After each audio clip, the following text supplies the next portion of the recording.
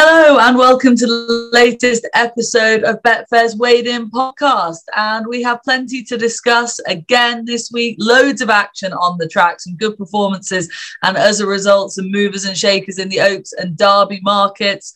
And of course, the Royal Ascot betting as well. Plenty to get stuck into. We've seen some standout performances, I think it's fair to say, and loads of news away from the track too. So plenty to get through on this show, joined as always by Tony Calvin. How are you, TC? All good. Cheers to you too.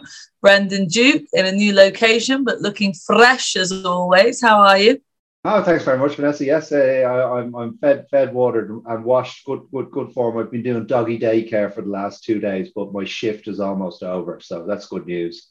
Doggy daycare, interesting. Okay, I don't really feel like you're the sort of person that I would trust to care for my dogs. But yeah, that's interesting.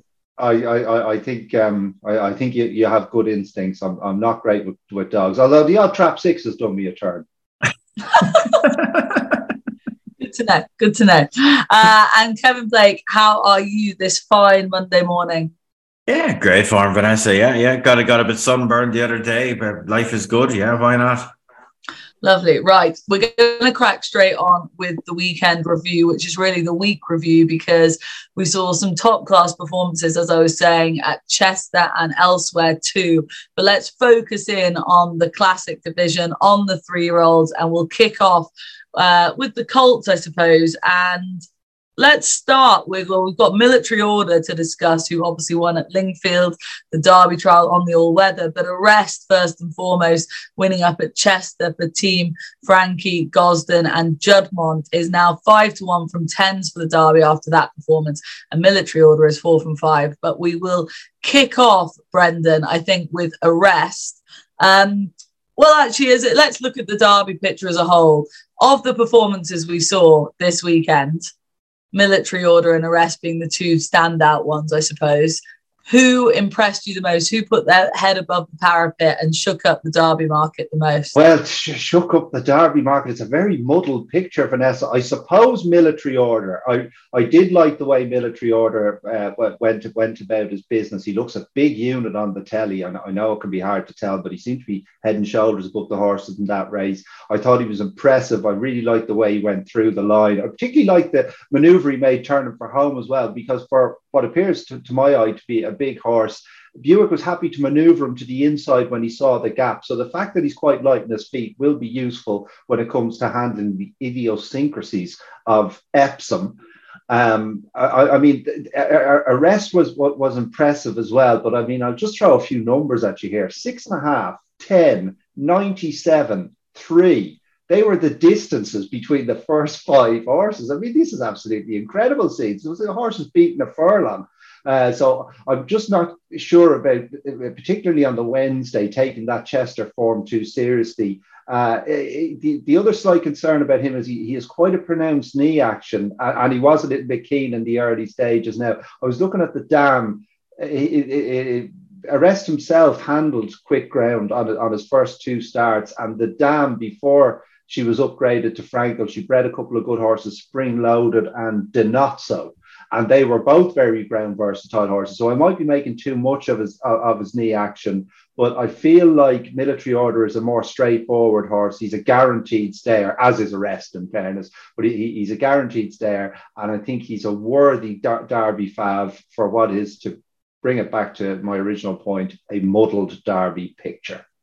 Yeah, muddled, I think it's fair to say. Auguste Rodin is still joint favourite with Military Order at the top of the market, Kev. And on what we've seen of him, obviously, in the Guineas versus what we've seen of Military Order and Arrest and the rest, does he deserve to be joint top of the market? Are we trading on his sort of trainer, chat, reputation, etc., or on what he did at 2? Does he deserve to be joint favourite, Auguste Rodin? Yeah, sure. Look, it's a difficult one. Would you like to be laying him at 8 or 10 to 1? You know, assuming he gets there, geez, I don't know if I'd want to be. Look, it's fairly unprecedented, I'd say, for a horse to be so prominent in the market for the Derby after such a bad run, but that's not to say it can't happen. Challenging one, this. because we've seen these Derby trials in the last week, and I think it's fair to say no one has jumped up and punched it in the mouth and put their stamp on it. Like Arrest, as the lads say, like, look, he's so prominent in the market, I would dare say, as much because of what he done at 2 as the other day, because he's got that Group 1 form in the book, because I don't know how much that race at Chester is worth, because for me, the conditions were very testing, and Adelaide River couldn't raise a gallop from the turn in, from before the turn in. So John Gosden was very downbeat beforehand. Felt he wasn't quite there yet, seemed to be prepping the scene for a defeat, but obviously he went and won well. Time was unremarkable. As Brendan says, lifts his knee. It's not to say you can't win a Derby lifting your knee. High Chaparral, ADR. There's plenty of examples of it. But he just didn't set me alight now. But I did like Military Order. I did like him. I like the way he did it. He's a full brother to ADR. He's a more fluid mover than ADR, I dare say. I love the tool set he showed us, as Brendan alluded to there. Like he was well into the bridle all the way when the unlikely gap came. Like he really burst into it and threw it. Now you can pick and puck at the bare form if you like, and that's fair enough. But I think there's an awful lot of promise in him. He's a difficult one to put your finger on just how much class he has at the minute. But I like his tool set, as they say, Vanessa. It was great that race was switched to the all-weather after the rain fell at Lingfield. Like, Lingfield all-weather track is a challenge. The turf track is an even bigger challenge in terms of undulations, but it's good to see that he dealt with it as well as he did. Epsom will be another step up again, a significant step up again in terms of challenges, but he passed Lingfield all-weather with flying colours. And I did find myself liking him quite a bit now. Okay, so positives about Military Order from the boys then, TC. Is the Derby picture much clearer for you in your mind now, or is it as muddled in your head as it is for Brendan and the rest? Yeah, of course. I mean, it's 4-1 the field, isn't it? And obviously you'd rather Military Order over Auguste Rodin. Auguste Rodin is a lot weaker on the exchange than the fixed odds suggest. Arrest, I was initially quite dismissive of that, but his 2-year-old form stands up. It's not going to be quick ground in the Derby, so John Gosden can rest easy there, can't he? How do we know that? Right? How do we know that? Well, they're water, aren't they? Oh, well, yeah, but they're not going to water it down to good to soft if there's no rain. I had more faith in than you than that. We'll come on to that. We've saved the last dance comments in a moment. I mean, even look, it's got form on better ground. I mean, even the rest form earlier on. I mean, even his Foss win over a mile. I mean, that came on good to soft ground. I mean, he beat a decent horse, Pointless there, Sea of Roses, that's come out and run really well since this season. No, I'm probably warm to Arrest most at the top end of the market, but obviously we got the Dante this week, and we saw what happened in the Dante last year, and something like Passenger might really stamp their mark on the race.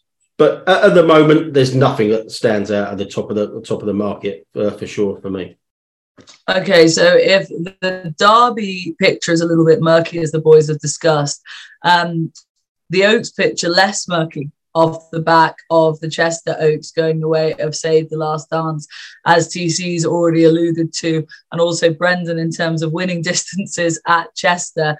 She is now 5-4 at the top of the market from 5-1 for the Oaks at Epsom, following this absolute romp and winning by a multitude of lengths, basically the home straight. The rest of them, I think it was quoted as saying, simply just giving up in behind on the ground. Brendan, often when something is too good to be true, it is just too good to be true. How are you viewing this performance? It was easy to get excited about it, about that injection of pace she put in on the home turn. It's easy to jump on the bandwagon and say this horse is the second coming off the back of that performance, but is it too good to be true, is my question to you. I mean, it probably is. I might be the most objective witness, because I really like this video. Her tactical versatility now that she showed. She made the run in Leopardstown. She was held up out the back in Chester. She's a really strong stayer. She's got the pedigree. The dam was a ground versatile sort, as much as you get variations in ground on American turf. We know she's going to stay. And I don't, maybe I'm reading too much into this, but I remember when we talked about her after Leopardstown, she was 25-1 for the Oaks. And then I hadn't been paying attention to this at all, but I just had a look before she ran in Chester, and she was into 6-1 fav. Now, I know we're dealing with the liquid markets, and again, should I intuit too much? Would that suggest to you, Vanessa Biddy-Ryle, I put it to you, that perhaps she has come alive in her homework since Leopardstown? Because she hadn't been working to warm herself since then, but maybe just the win in Leopardstown triggered something in her, and she's really started to improve hand over foot. And I feel like I come on here a lot of the time, and I'm here to educate. Of course, I gave great insight there last week when I told you about William Haggis liking to have winners in York. And you've probably never heard this before, but Aidan O'Brien is very good with fillies when they get on a roll. They can really improve out of hand. So there's a little bit of information for you going forward. New insights. Yeah, that's what people tune into in this pod. New insights.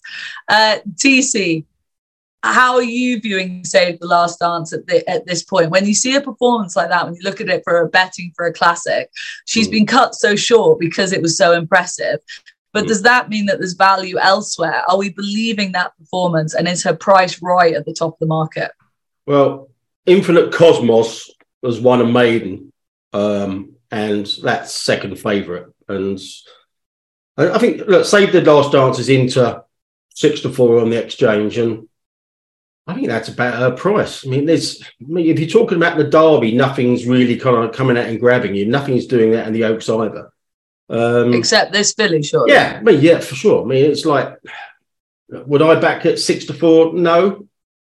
But, if she was like evens on the day with a field running up on it, I might consider it, because there's nothing not to like about her. I mean, it's like, even if you take a very conservative view of that form, she's probably run up to a level not far off winning an average Oaks, is she? I mean, people were talking about, it might be different on different ground. It could well be natural soft. We've seen that this week. I mean, it's been torrential downpours turning Lingfield into a quagmire. But actually, coming back to the Lingfield running on the weather, there were some people talking on Twitter, some trainers apparently on the day there that walked the turf course on the Saturday and said it was no worse than good to soft. So I know they had to make an early decision, but nature might dictate its soft ground anywhere without any watering. And coming back to what Brendan alluded to about her pedigree, Save the Last Dance. I mean, the dam's a Grade 1 winner on firm ground. You go and have a look at a performance record in the States. It was all on firm ground.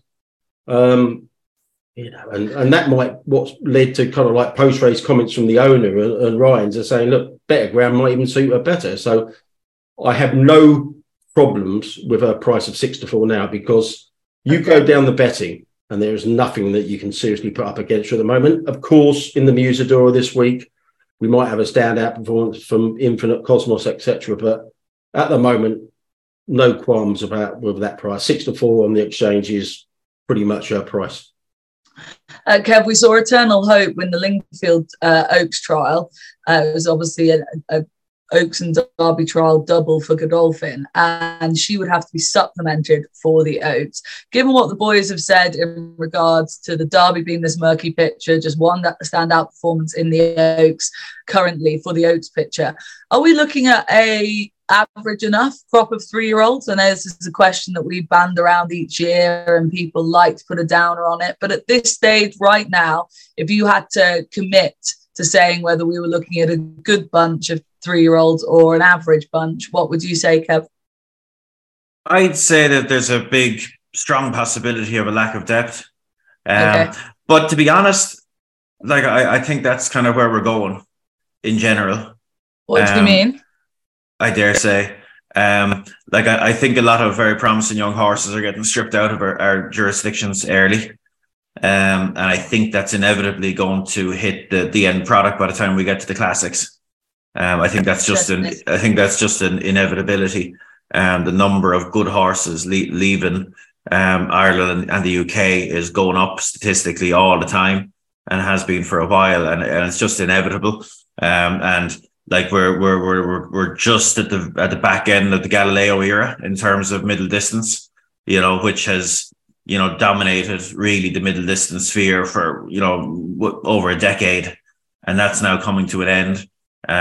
Look, there'll be those Galileos will be replaced in Ballydoyle by other sires, but they don't have as dominant a middle distance sire as Galileo.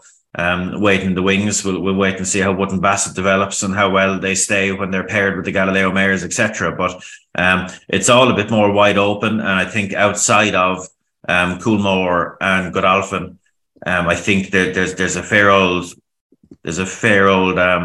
talent drain going on. We know Shadwell has shrunk. We know Juddmonte has shrunk after the deaths of their headmen. So yeah, it's an interesting sphere, but I wouldn't be surprised if this sort of chat is almost the norm in the years ahead. Like, we have a lot of classics. Like we've a full set in Ireland, a full set in England, and a full set in France.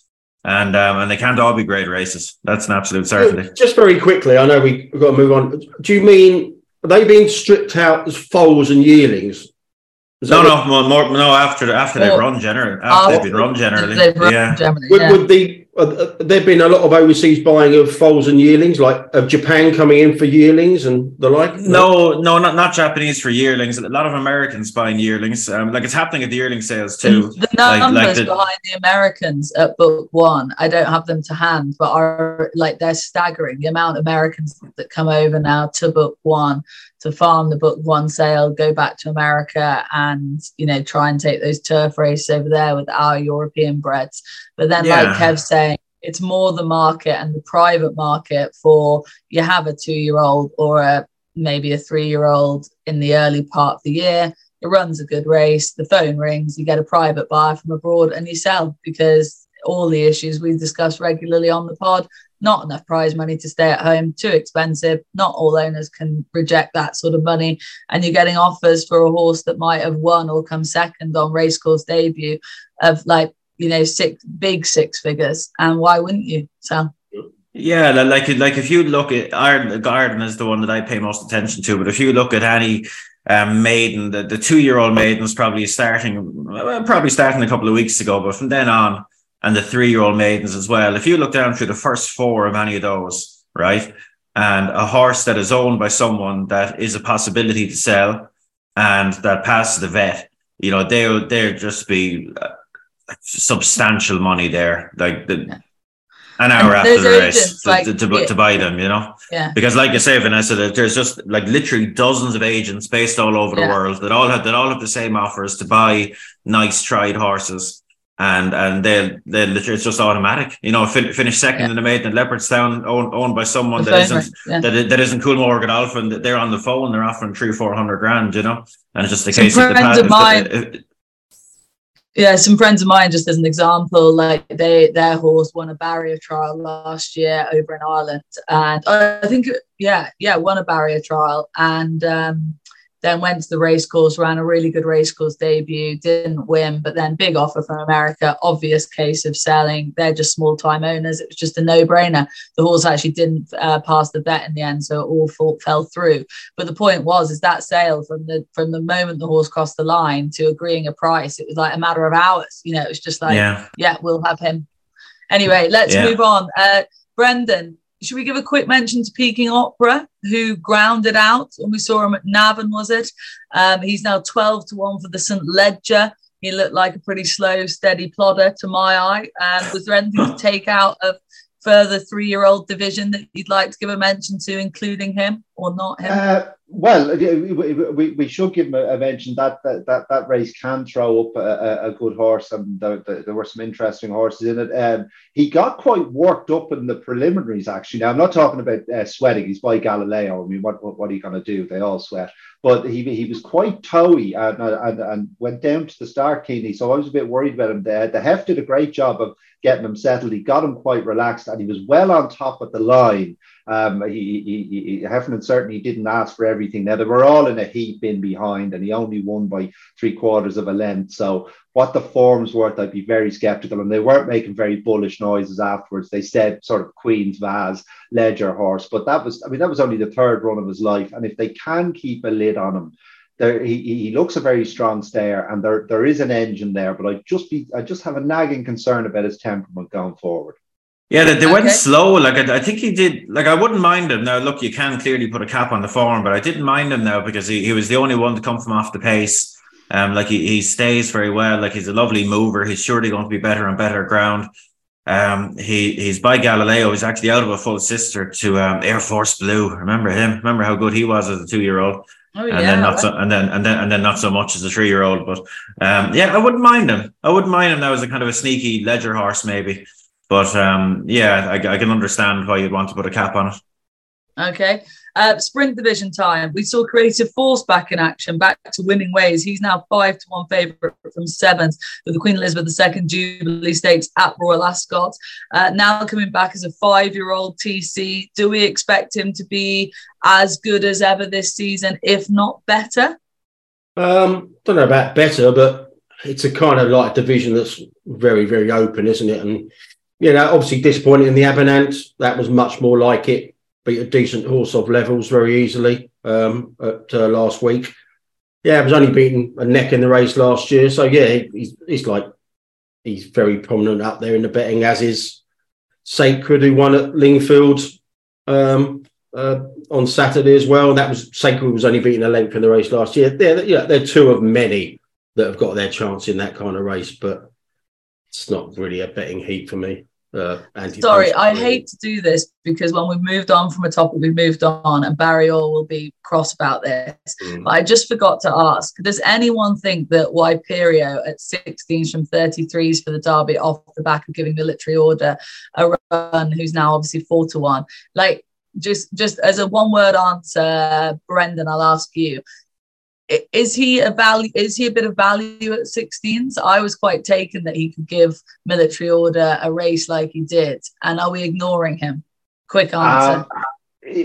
Yes, I mean he's a progressive horse. I just thought Military Order turned him away very easily in the end, and I'd be quite surprised if the form was turned around at Epsom. But you are getting 4 times the price. So. Yeah. Okay. Fine. He's got a mention on the pod then.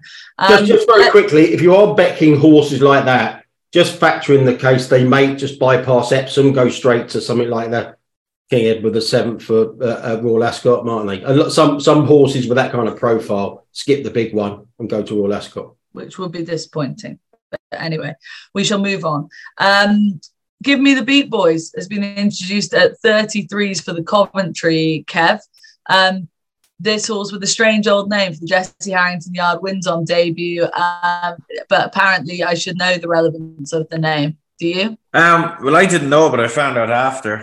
It's after a lyric in a song called Drift Away by a gentleman called Dobie Gray, and it's actually a kind of catchy tune. So you can put that one on after you listen to this. But trained by Jessica Harrington, owned by the Mernans of Bancha House Stables. Fair play to them. Very, very inexpensively bought yearling, 11 grand, and goes and gets the job done first time. The phone will be ringing, I dare suggest, because in fairness, there's a lot of stamina on this page now.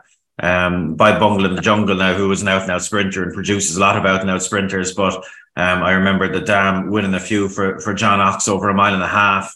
And is a half sister to Lismore, who you might recall last year being quite a smart stayer for Henry de Bromhead. Literally stayed 2.5 miles, ran in that race behind Kiprios, where Kiprios went walkabout. Lovely start. Came up the near side. Don't know if that was the place to be. Subsequent events on the card suggest that it probably wasn't. So yeah, lovely start. Marble Hill, 2 weeks time. If it doesn't come too soon, that would seem an obvious one. And then they'll be hoping to drive on to Royal Ascot after that, I'd imagine. Okay, we can stick with fast 2-year-olds and we'll give the Ziggy's a mention. Ziggy's Phoenix has been introduced at 14-1 for the Queen Mary off the back of winning at Chester, the Lily Agnes, beating Ziggy's Dream in the same ownership colours, but for different trainers, of course. And then Ballon d'Or, who's a horse who was terribly drawn, but I think has had was given good talk beforehand, was back in third. So it might not turn out to be a bad renewal of the Lily Agnes, Brendan.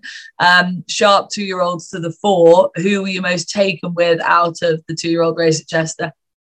Well, I suppose Ziggy's Dream. I didn't think Ziggy's Dream had a great trip and shaped like the best horse in the race. The winner will be going to the Queen Mary with plenty of experience and is an improving sort, but will have to step up again to win that race. Okay, steps forward needed then. Should we give a quick mention to, I'm just whacking through these because we've got plenty of good questions and good news topics to talk about. Point Lonsdale was another Aidan O'Brien winner at Chester, taking the, oh my God, the Huxley. Sorry, the Huxley Stakes. They all merge into one there for me. He backed up, obviously, his good seasonal comeback in that race and is now about a 5-2 joint favourite with Emily Upjohn for the Coronation Cup. Is he on the improve this year, TC? Yeah, possibly. It's like you say, all these performances. I mean, just take it as on the day. I mean, Coronation Cup. 5-2. Is it going to go there? But yeah, I mean, they clearly think they've got him back after problems at 2, and obviously didn't see him after the Guineas. But yeah, I mean, no, I haven't really got an opinion about going forwards. I like it. I like this horse. Yeah. We should go to Brendan here because he was so certain of victory on the racing. Was he on that? He was on that. Thanks very much, Vanessa. Yeah, that little prompt I gave you obviously worked. Yeah, if you come to me for those 5-4 winners, I'm all over that. But I thought it would be interesting. Will we see him in headgear in the Coronation Cup? I definitely think we'll see him in the Coronation Cup because surely Aidan has in his mind that the return of the king is imminent. So try to win as many races as you can before Desert Crown comes back and mops up the all-age division. But with Point Lonsdale, so Ryan came out afterwards and said, no, it was a Chester thing. It's not that, it's not that he's lazy, but even as a 2-year-old, he could be inclined to race a bit behind the bridle. Now, he's never put headgear on him, and he did travel quite sweetly in the Curragh on comeback until about 3 furlongs out when Lorden had to get after him, and he dug in as he does. He's an absolute warrior of the turf. But I just think it'd be interesting. Will Aidan, under normal circumstances, I'd expect him to put headgear on this horse in the Coronation Cup because he will probably need to travel a bit better early in the race against the likes of an Emily Upjohn, Westover, a rejuvenated Hurricane Lane, should I say?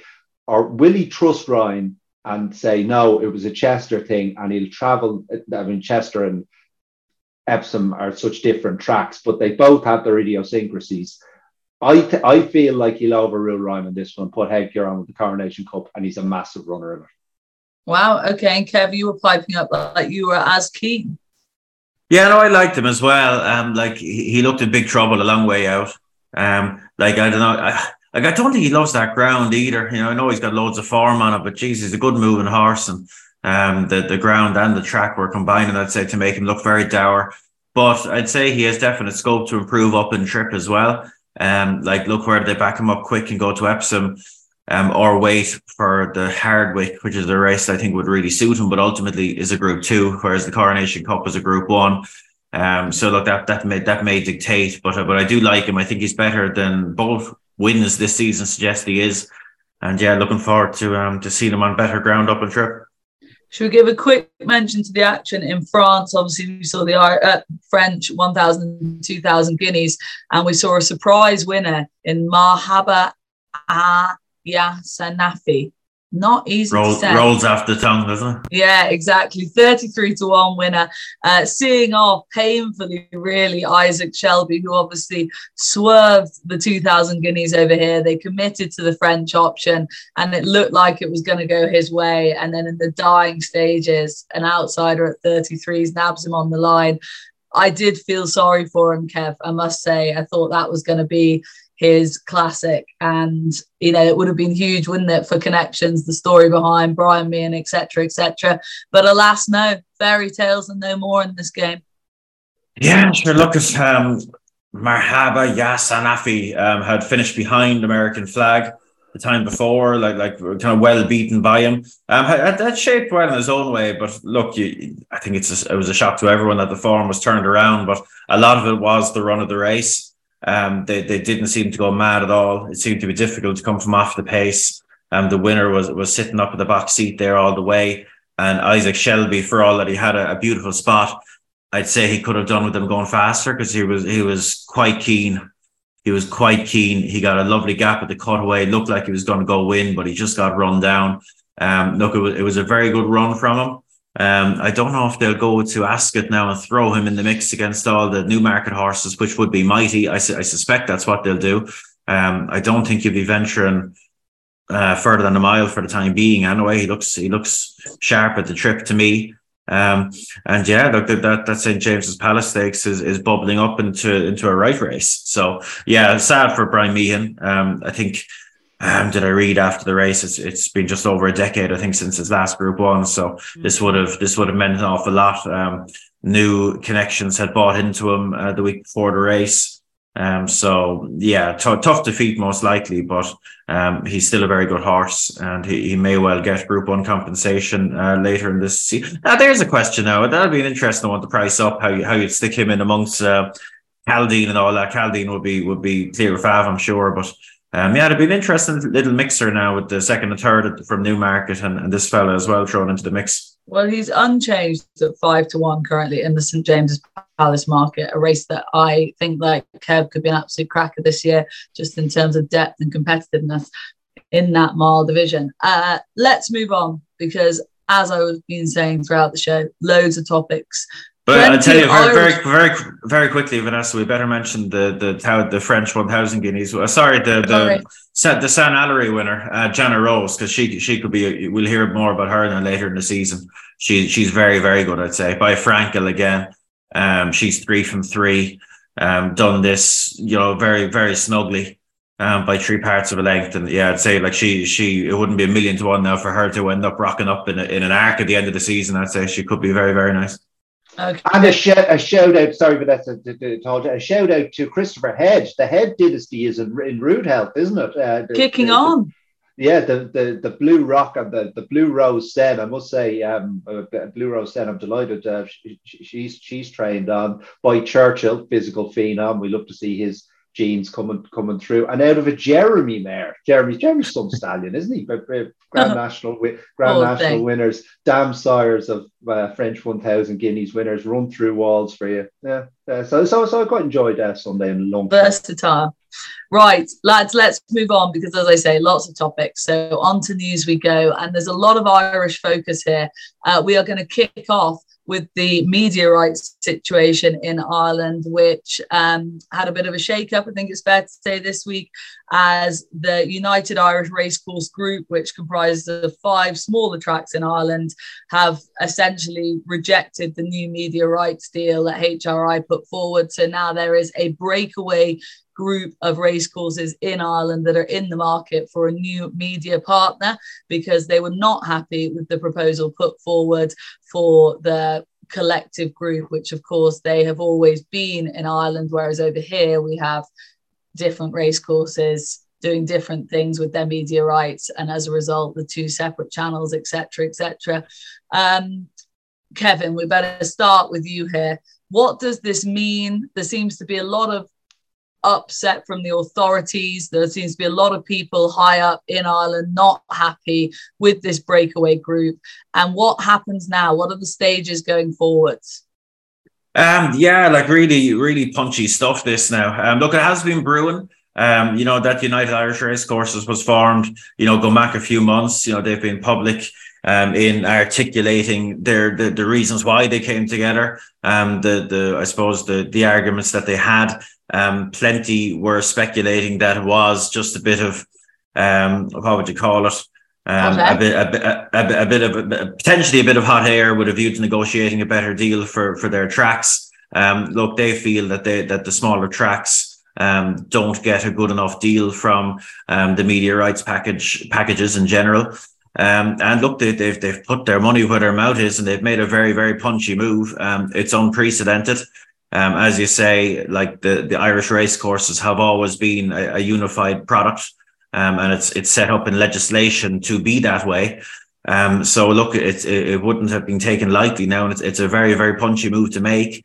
And how you assess it, I suppose, depends what angle you come at it from. Like from a television point of view, one could see lots of upside for the 5 tracks. Now this is all, I'm going to operate on the assumption that a deal gets done with Sky Sports Racing. That a deal has not been done, and so we have to operate on a level of assumption there. But if a deal does get done, they'll certainly get a great amount of shine, a great amount of attention that they arguably wouldn't have got on racing TV.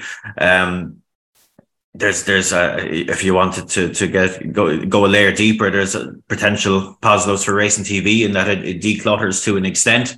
But then there's the other side of it. Will there be unintended consequences for those tracks? Potentially very serious ones, because ultimately they have utterly defied Horse Racing Ireland in doing this. And unlike in the UK, Horse Racing Ireland control the fixtures, they control the race programme.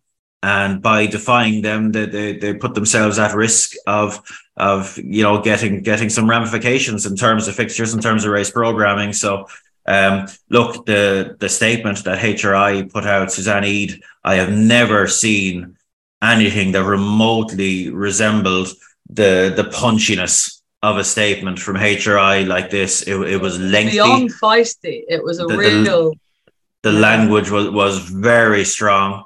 The statements you get out of HRI tend to be as vanilla as it gets. So this was not. Now this was very punchy. It's clearly been a source of great frustration and anger, I dare say, in the corridors of power. And sure, look, now is probably not the time to give a full assessment of it, because, like I say, these tracks have to figure out a way to get a deal done, because the legislation dictates that they can't actually negotiate themselves with Sky Sports Racing. They have to do it through the Media Rights Committee. Have to do it. Yeah. So it has to be done through the Media Rights Committee. So now they have the committee that they've walked away from now have to do the negotiating for them. So it just feels so strange that they're now trusting people who they've essentially put the middle finger up to now negotiate their deal for them, because that's what, as you say, the legislation dictates. But their point is that they've lost trust in HRI to do them a fair deal. Surely they're really going to not trust HRI to do them a fair deal now. It just seems so odd.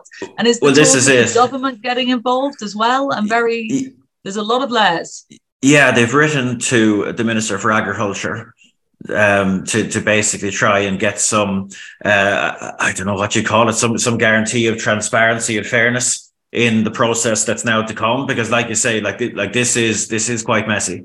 And look, the people that would be on, I suppose, to balance it as best I can, the people that would be, up in arms about this break would say that, the fact that Irish race courses have been unified has always been a great point of strength.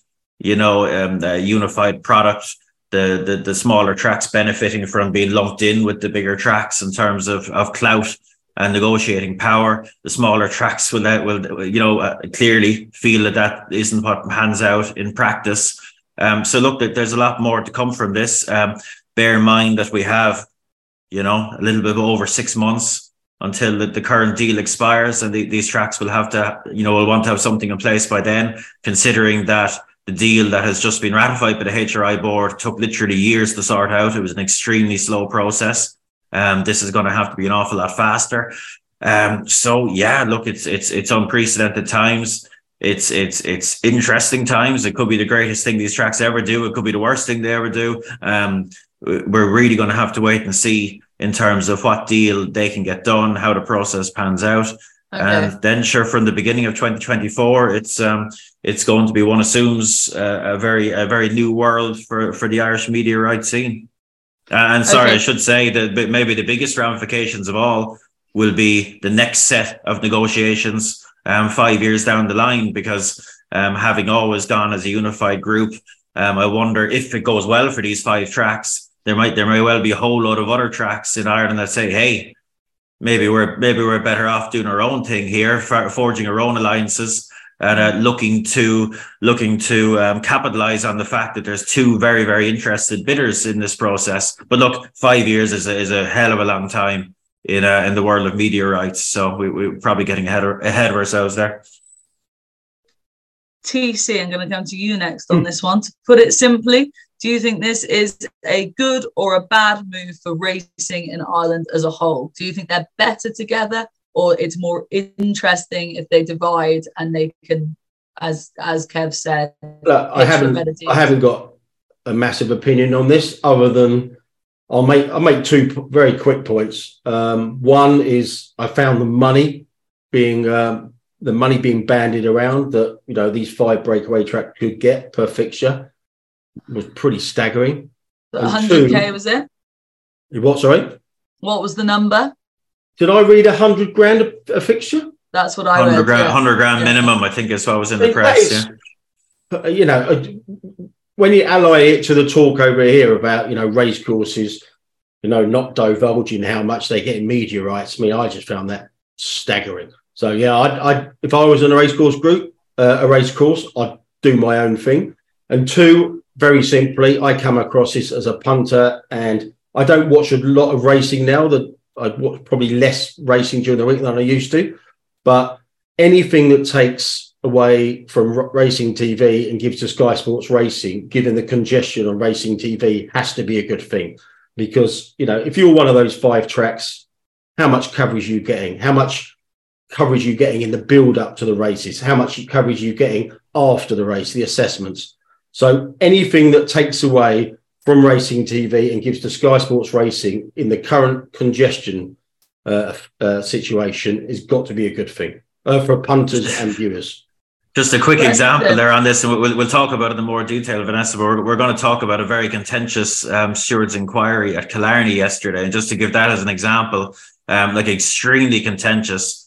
And I missed it live. I rewound on Racing TV, watched the race, and I fast forwarded through the next 40 minutes to see did they show a head on or a replay or anything, and they never did, because they never had a chance. There was just race. And like on social media, like no one was really talking about the race, and I'm like, Jesus, this is one of the more contentious ones you'll ever see. And there was never even a clip put up on Twitter of the incident or anything. I just thought it was a small example. Yeah, just very quickly, and I think privately, a lot of people, presenters and pundits on racing TV, would welcome this kind of like culling and sharing out of fixtures, because if you're on course and you're broadcasting to racing TV online, you're literally broadcasting to one man and his dog. Yeah, I think, I can see that angle in.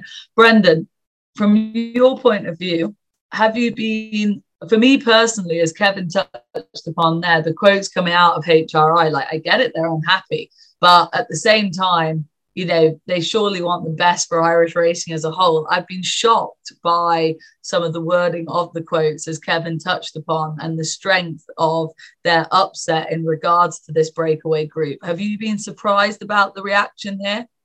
Well, I've been surprised by the reaction, because, as Kevin says, they don't normally say much, whether they've had a success or a disaster. They're not great about getting their message across. But I'm delighted that they did put out such a strong message, because the real UIR, as we were talking about this a few weeks before, has raised its ugly head. And I just feel like, what are these tracks looking at? What do they have to compare? They come out and they say, oh, well, we think that HRI are taking too much rake and too much money is going, or too many fixtures are going towards the bigger tracks. Okay, what sort of a utopia do they want to live in? HRI is a semi-state, effectively. It's not going to be run as efficiently and be as lean as perhaps something in the private sector. There's going to be an element of jobs for the boys and one hand watching the other. That's just the way life is. Just give up on this utopia. What they need to do is just to do a black and white comparison between what jurisdiction can Ireland realistically compare itself to. What other country isn't a tote monopoly? and they look at England. Now, I know that England don't get the subsidy from the government, so it's not exactly comparing like with like, but effectively in terms of media rights and revenue from betting, it's the jurisdiction they can most compare it to. And the thing's a complete mess. And one of the reasons it's a complete mess is because it's so factionalized. The tracks are off doing their own thing. And then Kevin talked about unintended consequences. So then you get this horseman's group, and you get all these different groups and all these different acronyms, and it's a complete disaster. What you want is, in England, what I think would solve a lot of problems over there, is uno duce, uno voce.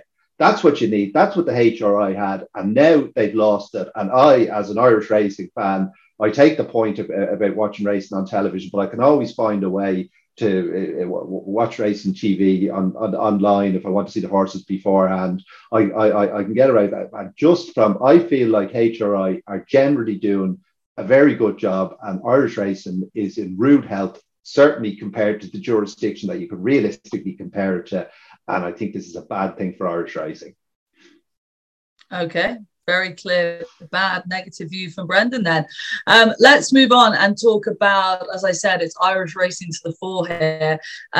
Irish stewarding. I think we're going to couple these topics together in one. Kev Blake puffs his cheeks out, rubs his chin in alarm, I think, here.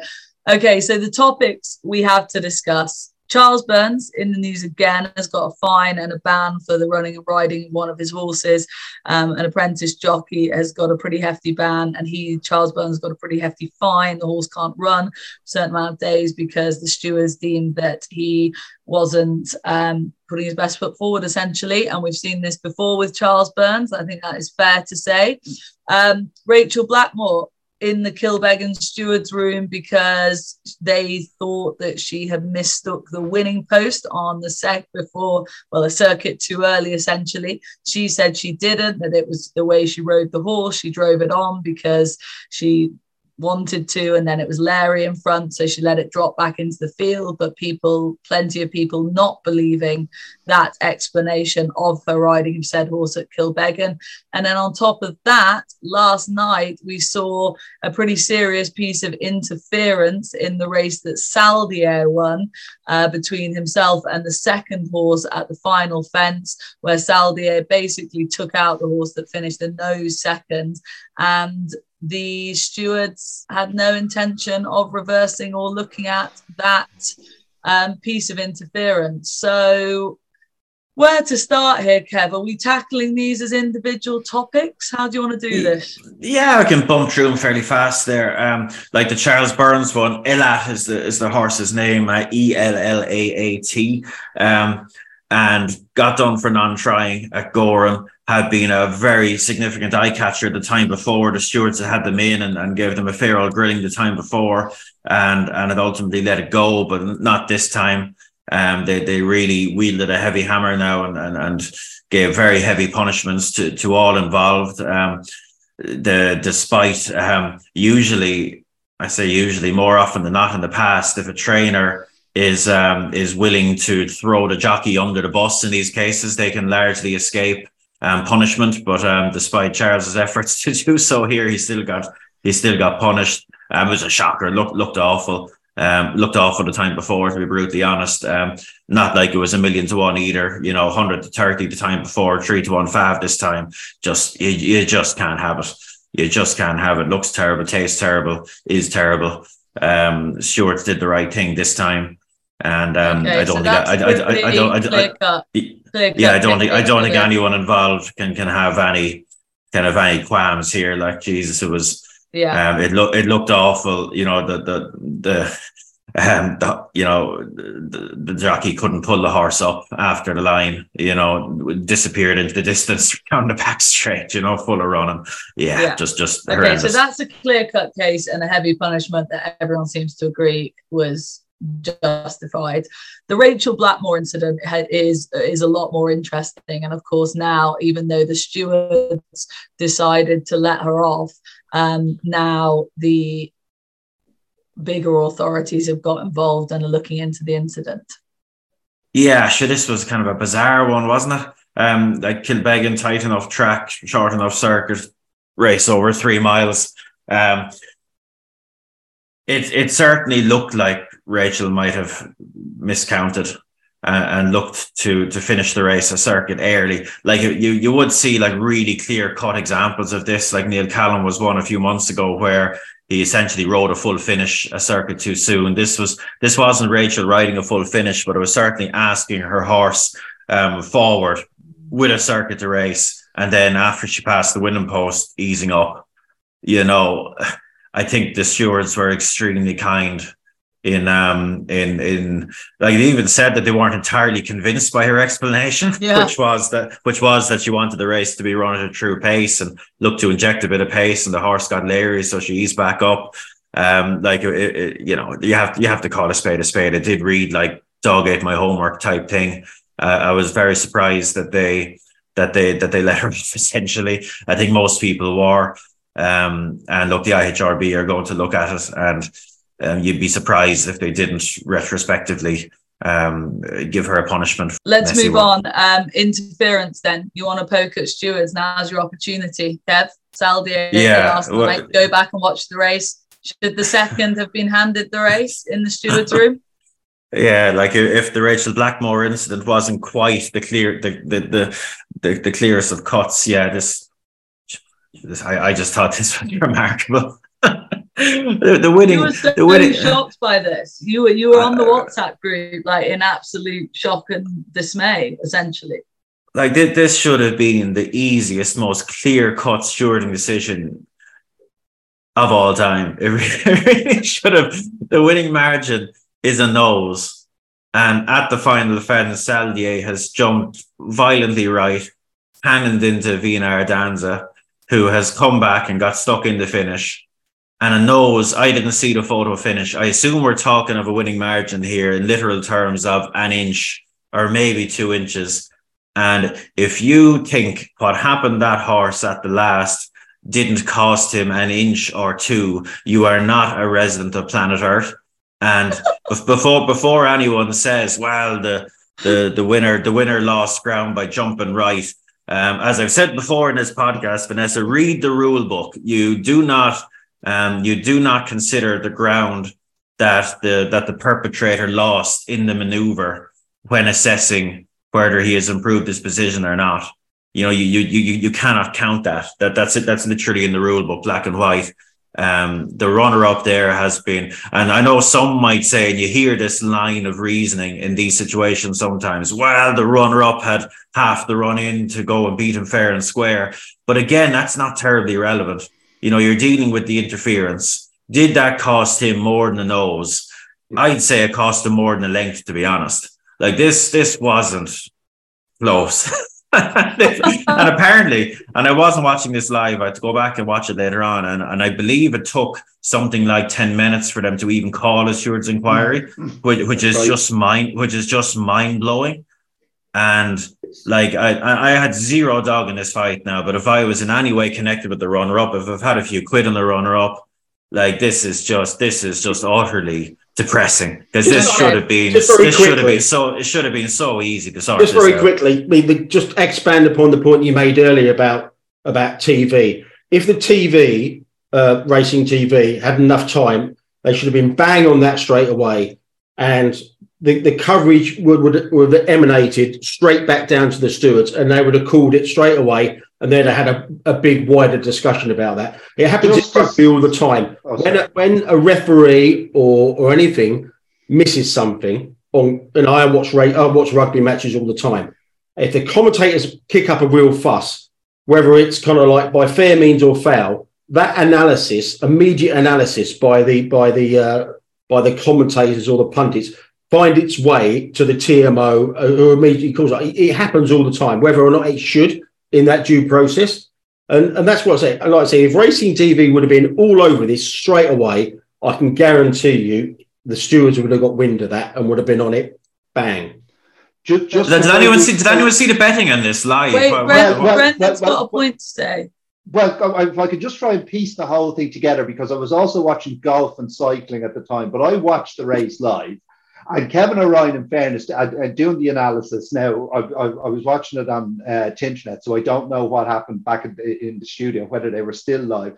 But he was talking to the lady who was beside him, whose name I can't remember, and he said, "Oh, you know, he wasn't as dogmatic as you, but he was there. Oh, he has interfered with the second at the last." And she said, "Well, it happened in mid-air, etc. This special tiara debate." So I just put up a tweet to say, you know, is mid-air interference effectively international waters? And then if so, Saldier has to go. Grand. And then I left and I went back and I was watching the cycling and the golf. Was I watching anything? I was trying to watch three things at once.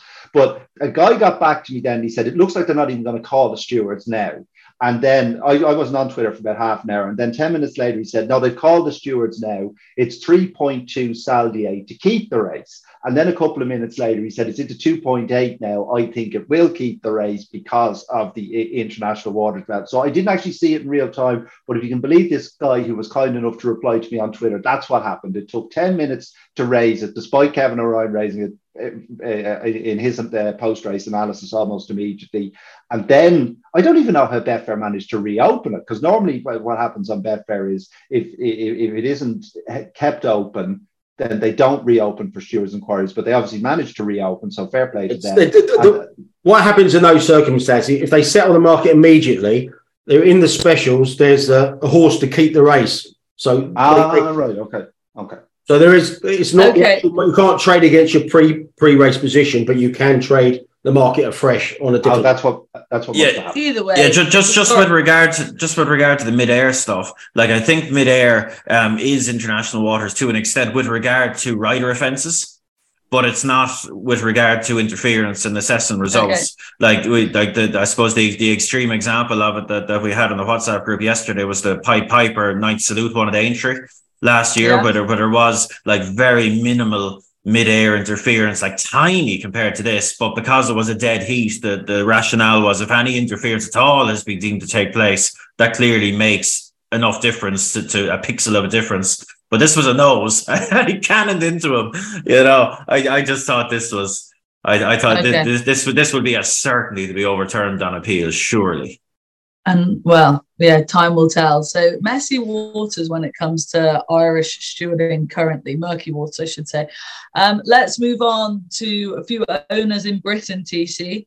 Yeah. Marwan Kukash has been declared bankrupt. Chester poster boy for many years. Media seem to have a bit of a love affair with Marwan Kukash. This time around, his colours nowhere to be seen because he has been removed as a registered owner in British horse racing and he has been declared bankrupt. And then on top of that, we haven't heard anything about John Dance for a little while. Do you have an update on that? It's not a great look for racehorse ownership when these people who are sort of not made poster boys, but, you know, they're loud voices. They're sort of at the forefront of media coverage. And it's a little bit of a dirty look, isn't it? Yeah, well, Kukash, it sounds like he filed for bankruptcy in June 2022. Hasn't had a runner since November. It's just taken to the Chester May meeting. Someone went up on Twitter when the entries came out and said, "Where's Kukash?" So then a belated kind of like investigation, and we got the details. Now, you know, obviously Marwan Kukash has been, you know, there's been rumours going about his payments, etc. for ages. I mean, I used to follow rugby league quite a lot, and his involvement with Salford Reds was problematical, shall we say? And yeah, and like it's and I don't know if you remember a year ago, I think we touched upon in this programme, he had Ian Williams late one night had a real go at Marwan Kukash about, you know, training fees, etc. It was a real public spat, and nobody really picked up on it. So this wasn't really, you know, massive news as such, but you know, it was a belated story there, and obviously, you know, he's well out of the game, and yeah, and it links into John Dance, obviously. And I was very surprised when watching.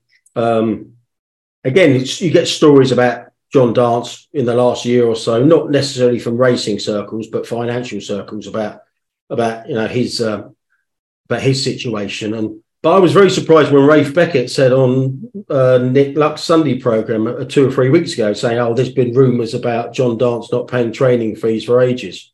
I'm pretty sure I'm paraphrasing that correctly. So that was surprising to me, and it just goes on to everyone. Obviously, the affordability checks is bang in the news at the moment. It just seems that some owners are kind of like maybe cosseted by the media when all these rumours come about. Now, quite rightly, because you can't go on and question somebody without the actual the facts. But we all know here now there's a lot of rumours circling about a current big owner about owing trading fees and owing sales companies and stuff like that. So it's something that the media's got to be aware of before bigging up these people, because obviously some owners coming into this, and you'd all know better than I do.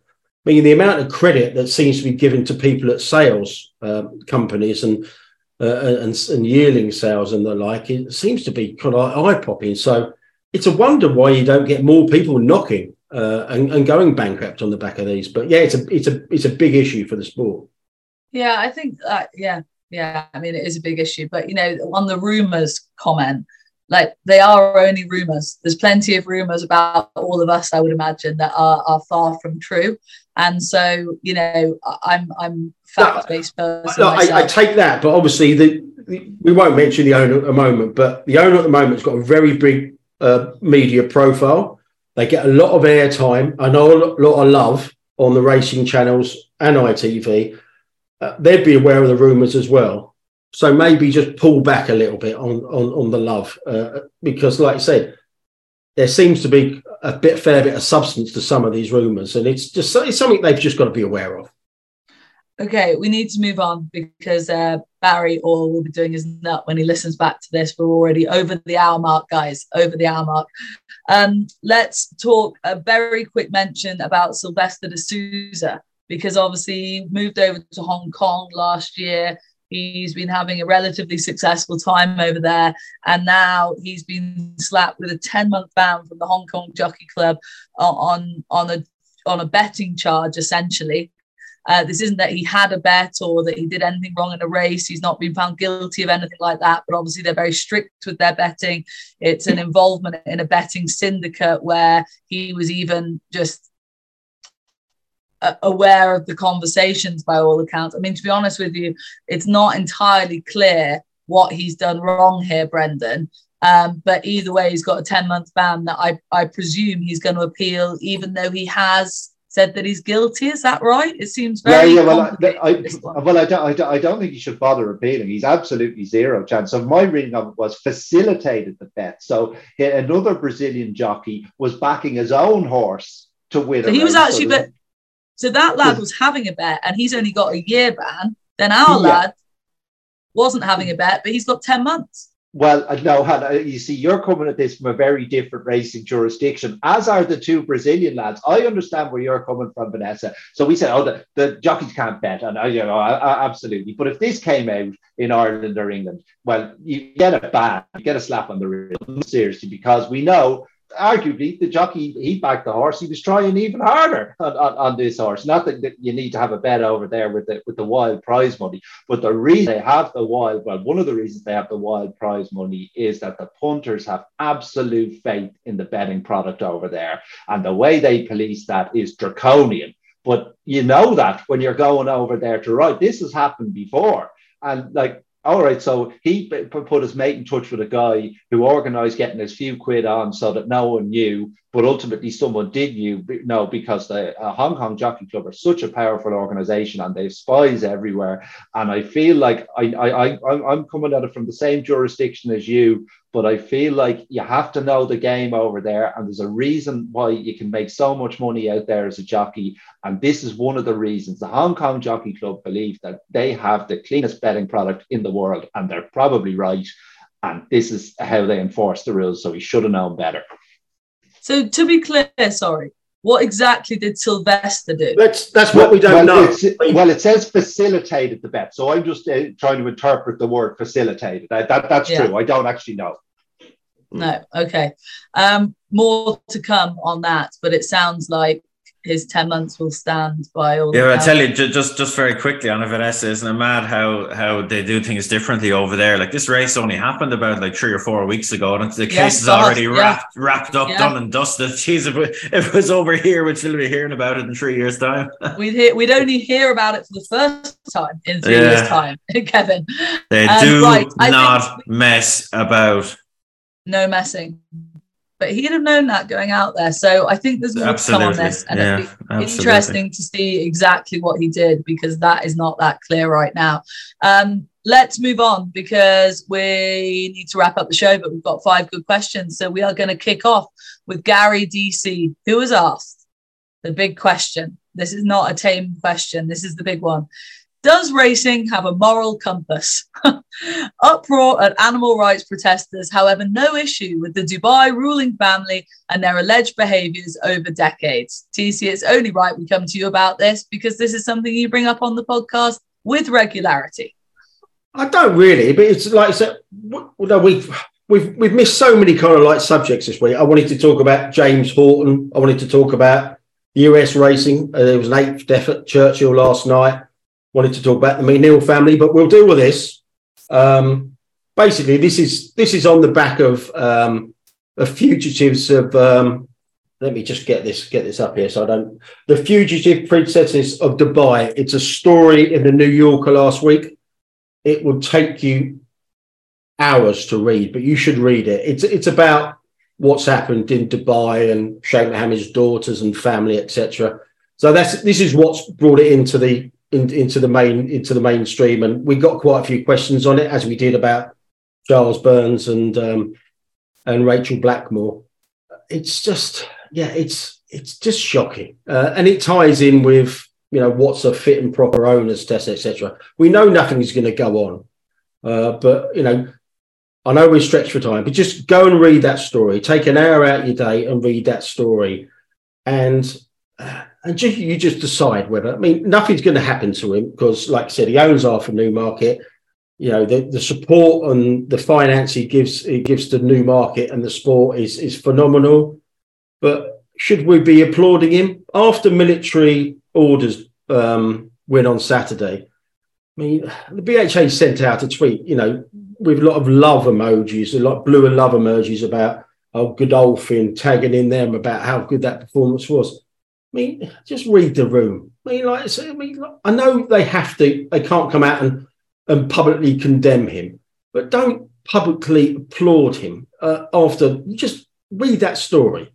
I mean, obviously, it's like I honestly, Charlie Appleby seems a lovely bloke, as the whole operation is, but they're just tainted. For my money, they are tainted, and I can't. If military order wins the derby, even if I backed him, I won't be out there cheering on a chair.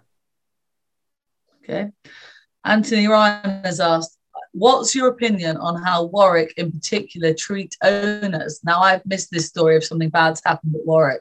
Anyone? Sorry if nobody else got it. Basically, a guy called David Parry, who is a regular emails in for questions and stuff.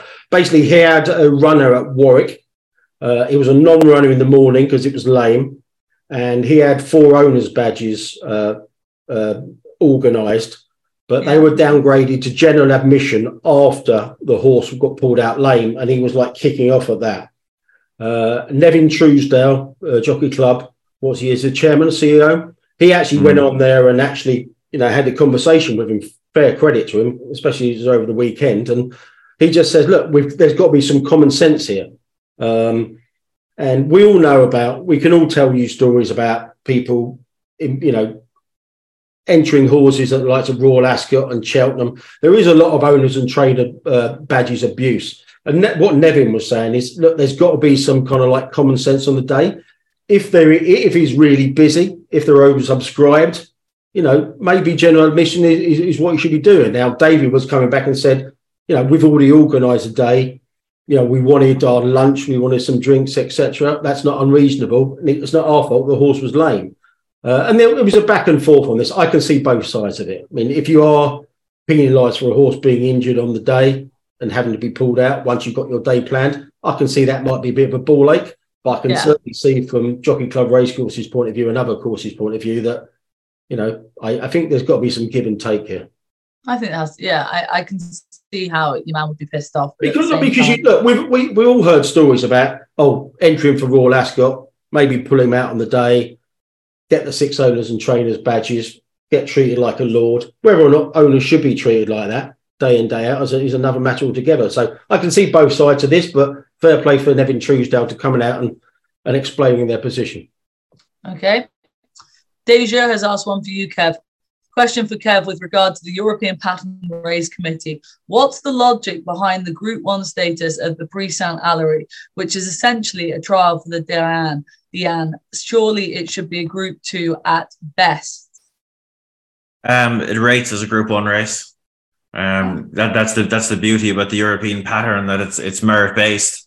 And if a race isn't performing, it gets downgraded. If it is performing, it stays put. You can see the logic in it being a Group 2 because it is essentially a trial, but it stands up. I had a look at the ratings the last 5 years and that, like it does stand up quite well. It would compare well to, a comparative race like the Irish Oaks, which comes a little bit later in the year. So yeah, it's basically, it has that status because it earns it consistently. Okay, that's a fair, simple answer. Daniel Broder has asked, why does Luke Comer work how he does? Today he sent a 70-rated 6-year-old full horse that he bred himself to a Group 2 in Germany that he appears to sponsor. That's the second time that horse has gone to that race too. Any answers, Brendan? Well, Luke is our correspondent's name, is it?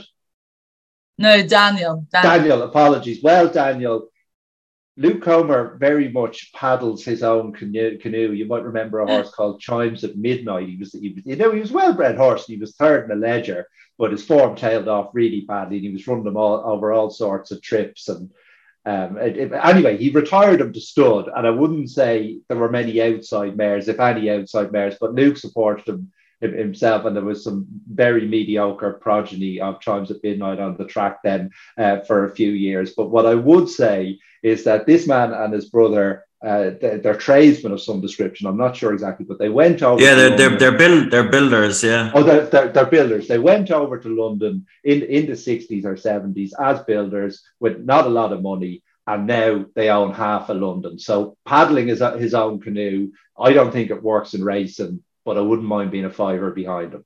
But he's he's probably having a nice time of it too. Yes, so, good luck to him. Yeah. It is one of the great oddities, I suppose, of Irish racing. The Comer brothers, and they are some of the most successful business people in the country, like in international property.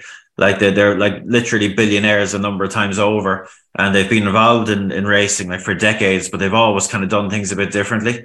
And they own a huge amount of properties, like racing properties around the country now, and they've built this. They bought a place that has a really interesting history, actually, Kilturnan, quite close to Leopardstown. It has kind of a checkered history of being developed as a hotel, and kind of it's had some horror stories attached to it. Tens of millions being spent on it, and it going skint, etc. They bought it, and they built a training yard, and it got this gallop up a hill, like a phenomenal gallop, like right on the edge of Dublin. And Jim Gorman trains there for them. Jim Gorman, who would have had plenty of winners in his own name. And they've been having more winners of late, but they have a big breeding operation, and they bought Dick Whittington and a few horses like that at the horse and training sale, and they cover their own mares, and they do their own thing, and it's very left field. They don't have a huge amount of. Yeah. Well, they don't have a huge amount of winners. Like, it's one of those, they have so much dough that if they went at it in a more orthodox way, like, there's absolutely no question that they could be very, very serious players on the international scene. But they've like I say, It's not like they've just blown in doing it this way. They've been doing it for decades, and it suits them. I'm amazed I've never heard more of them. They're saying I'm going to have to Google and have a read of them. Sound fascinating. A little bit of a deep dive for you, TC. But we like somebody a bit different in the game. It's no bad thing. We're all the same. Be terribly boring. Last question coming your way, TC. Sam Hill. Do trainers really put us away with saying what ground horses operate on? Appleby stating that Hurricane Lane needs soft ground, then it runs like a pig on soft ground and wins next time on good ground. I mean, that is a bad recent example, and it did seem like a pretty pathetic excuse at Newbury. I think if you interview a trainer immediately after the race, they'll be scrambling around for any excuse. So yeah, mate, I just take away the trainer comments and just the form books there. You know, and you can make your own mind up. I know the going descriptions we get officially recorded are not ideal, but time form is always a good backup to that. I always look at the official game description and then use time form. And often there's a big difference between what's officially recorded and what time form actually happened on the day. So yeah, make your mind up. If trainers wants to make excuses about going, etc., just use your own eyes and ears. Okay, that wraps up our questions and wraps up the show as a result. Boys, thank you so much. Without Barry here, we've been let off on a loose leash and have gone way over time. But anyway, we've all enjoyed ourselves. So that's the main thing. Thank you for your contributions as ever. We'll be back later in the week with Racy Only Better. So look forward to that. But for now, that was Betfair's Weighed In podcast. Have a good week, one and all.